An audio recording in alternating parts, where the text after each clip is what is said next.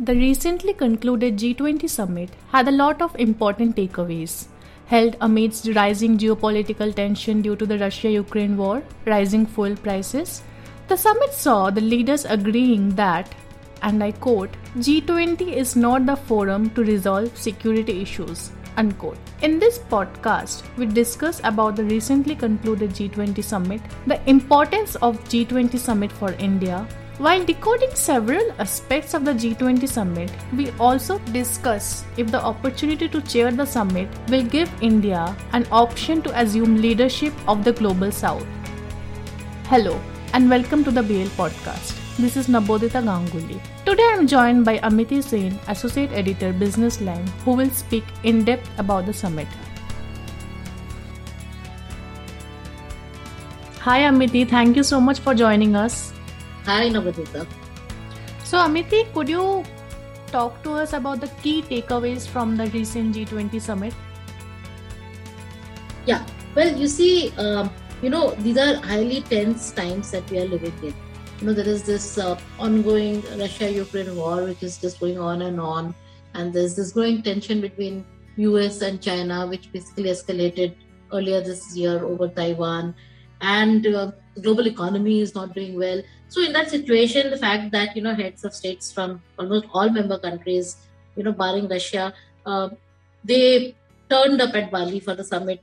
I think it was a big thing in itself and showed that, countries are interested in interacting with each other to see what the way forward should be. So I think that is the biggest takeaway, that the countries want to engage. In fact, it was Chinese President Xi Jinping's first interaction on a global platform in almost 3 years.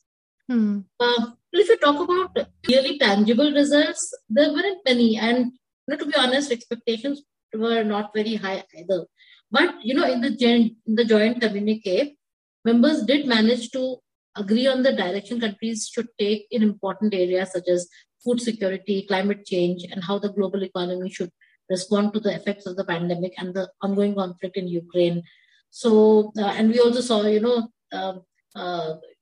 Prime Minister Narendra Modi's this thing to Russia on, this not being an era of war. That also got reflected in the communique. So the communique was important in the sense that it talked about major things that were afflicting the world at large and basically tried to find a common way to go forward. So the G20 economies agreed in the declaration to be careful on interest rate rises, to basically avoid spillovers. So this was good for development. Like, this is something which is sensitive to the needs of developing countries because the aggressive US rate increases is basically leading to huge capital outflows from emerging economies. So, and then the communique also spoke about how there was a need to basically, temper down on these fiscal stimulus measures because, inflation world over is like hitting the roof. So there was also an agreement over, going a bit slow over these stimulus measures. And also, on the deteriorating debt situation in many middle income countries. So that was also, earmarked as an area of concern. And it was said that, all creditors should share the burden. Okay. And it shouldn't just be the burden of these countries. And on climate change, although, the leaders, they agreed to pursue this efforts to limit global temperature increase to 1.5 degrees Celsius, which was basically agreed in the 2015 Paris Agreement. But, it is important because in the ongoing COP27 climate summit, there are some countries which basically want to, go back on this commitment taken in 2015. So when G20 countries come together and they talk about the same thing, so it does, it does have a spillover effect in the COP27 negotiations also. So I think that was also an important takeaway. Okay, so there were lots of important takeaways, and there were also several bilateral meetings that were held simultaneously during the summit. Could you talk a bit about it? Actually, the bilateral meetings which took place there, they assume a lot of importance because, and it was also said that they seem to be also hijacking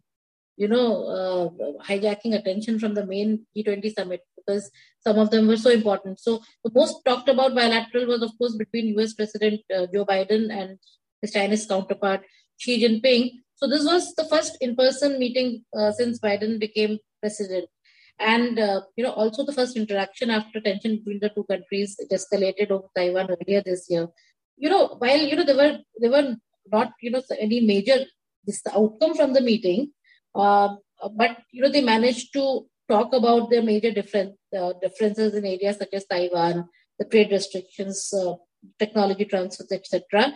And on the positive side, the two also made plans of this U.S. Secretary of State Anthony Blinken's visit to China early next year.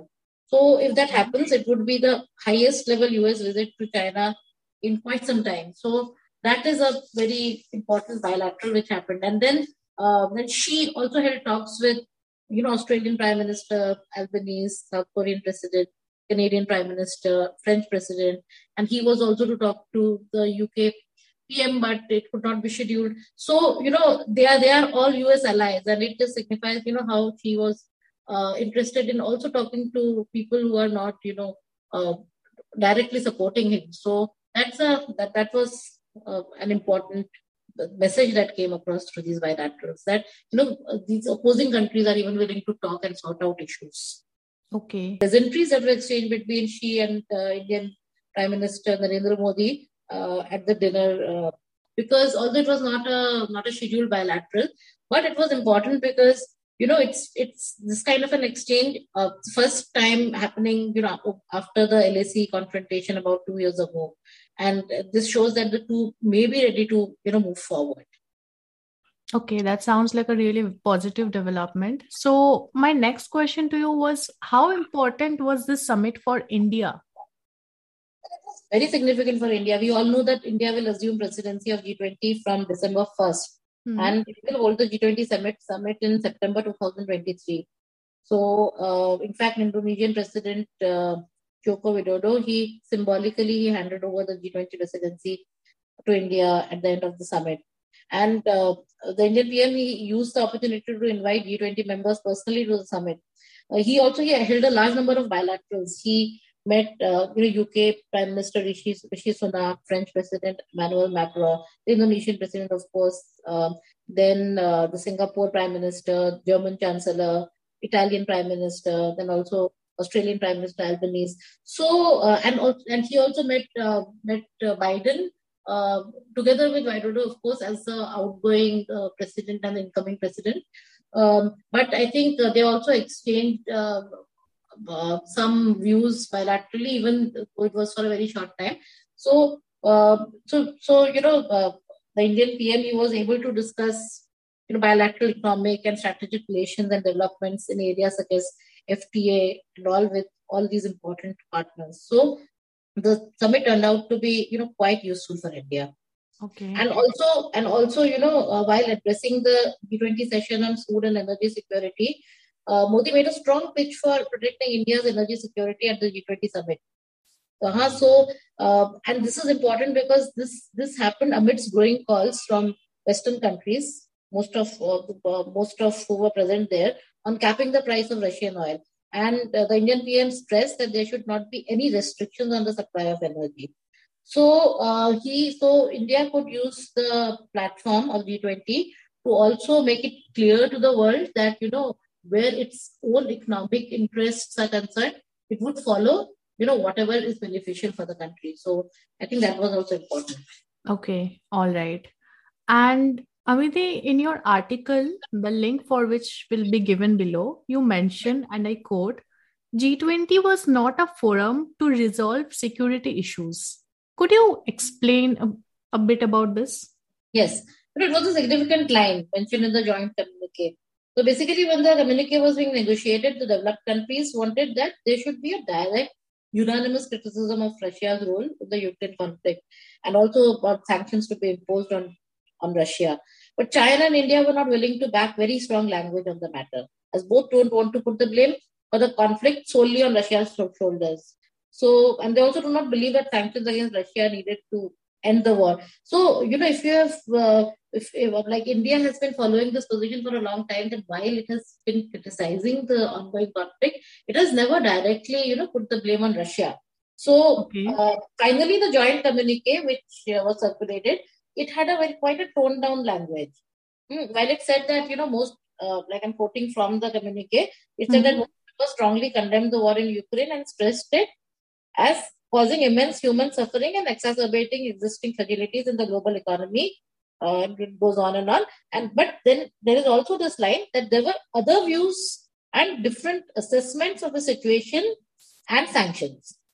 So, in this context, this line that, G20 was not a forum to resolve security issues, it becomes important that they agreed that, there are these differences over security issues, but it should be, resolved elsewhere and not G20.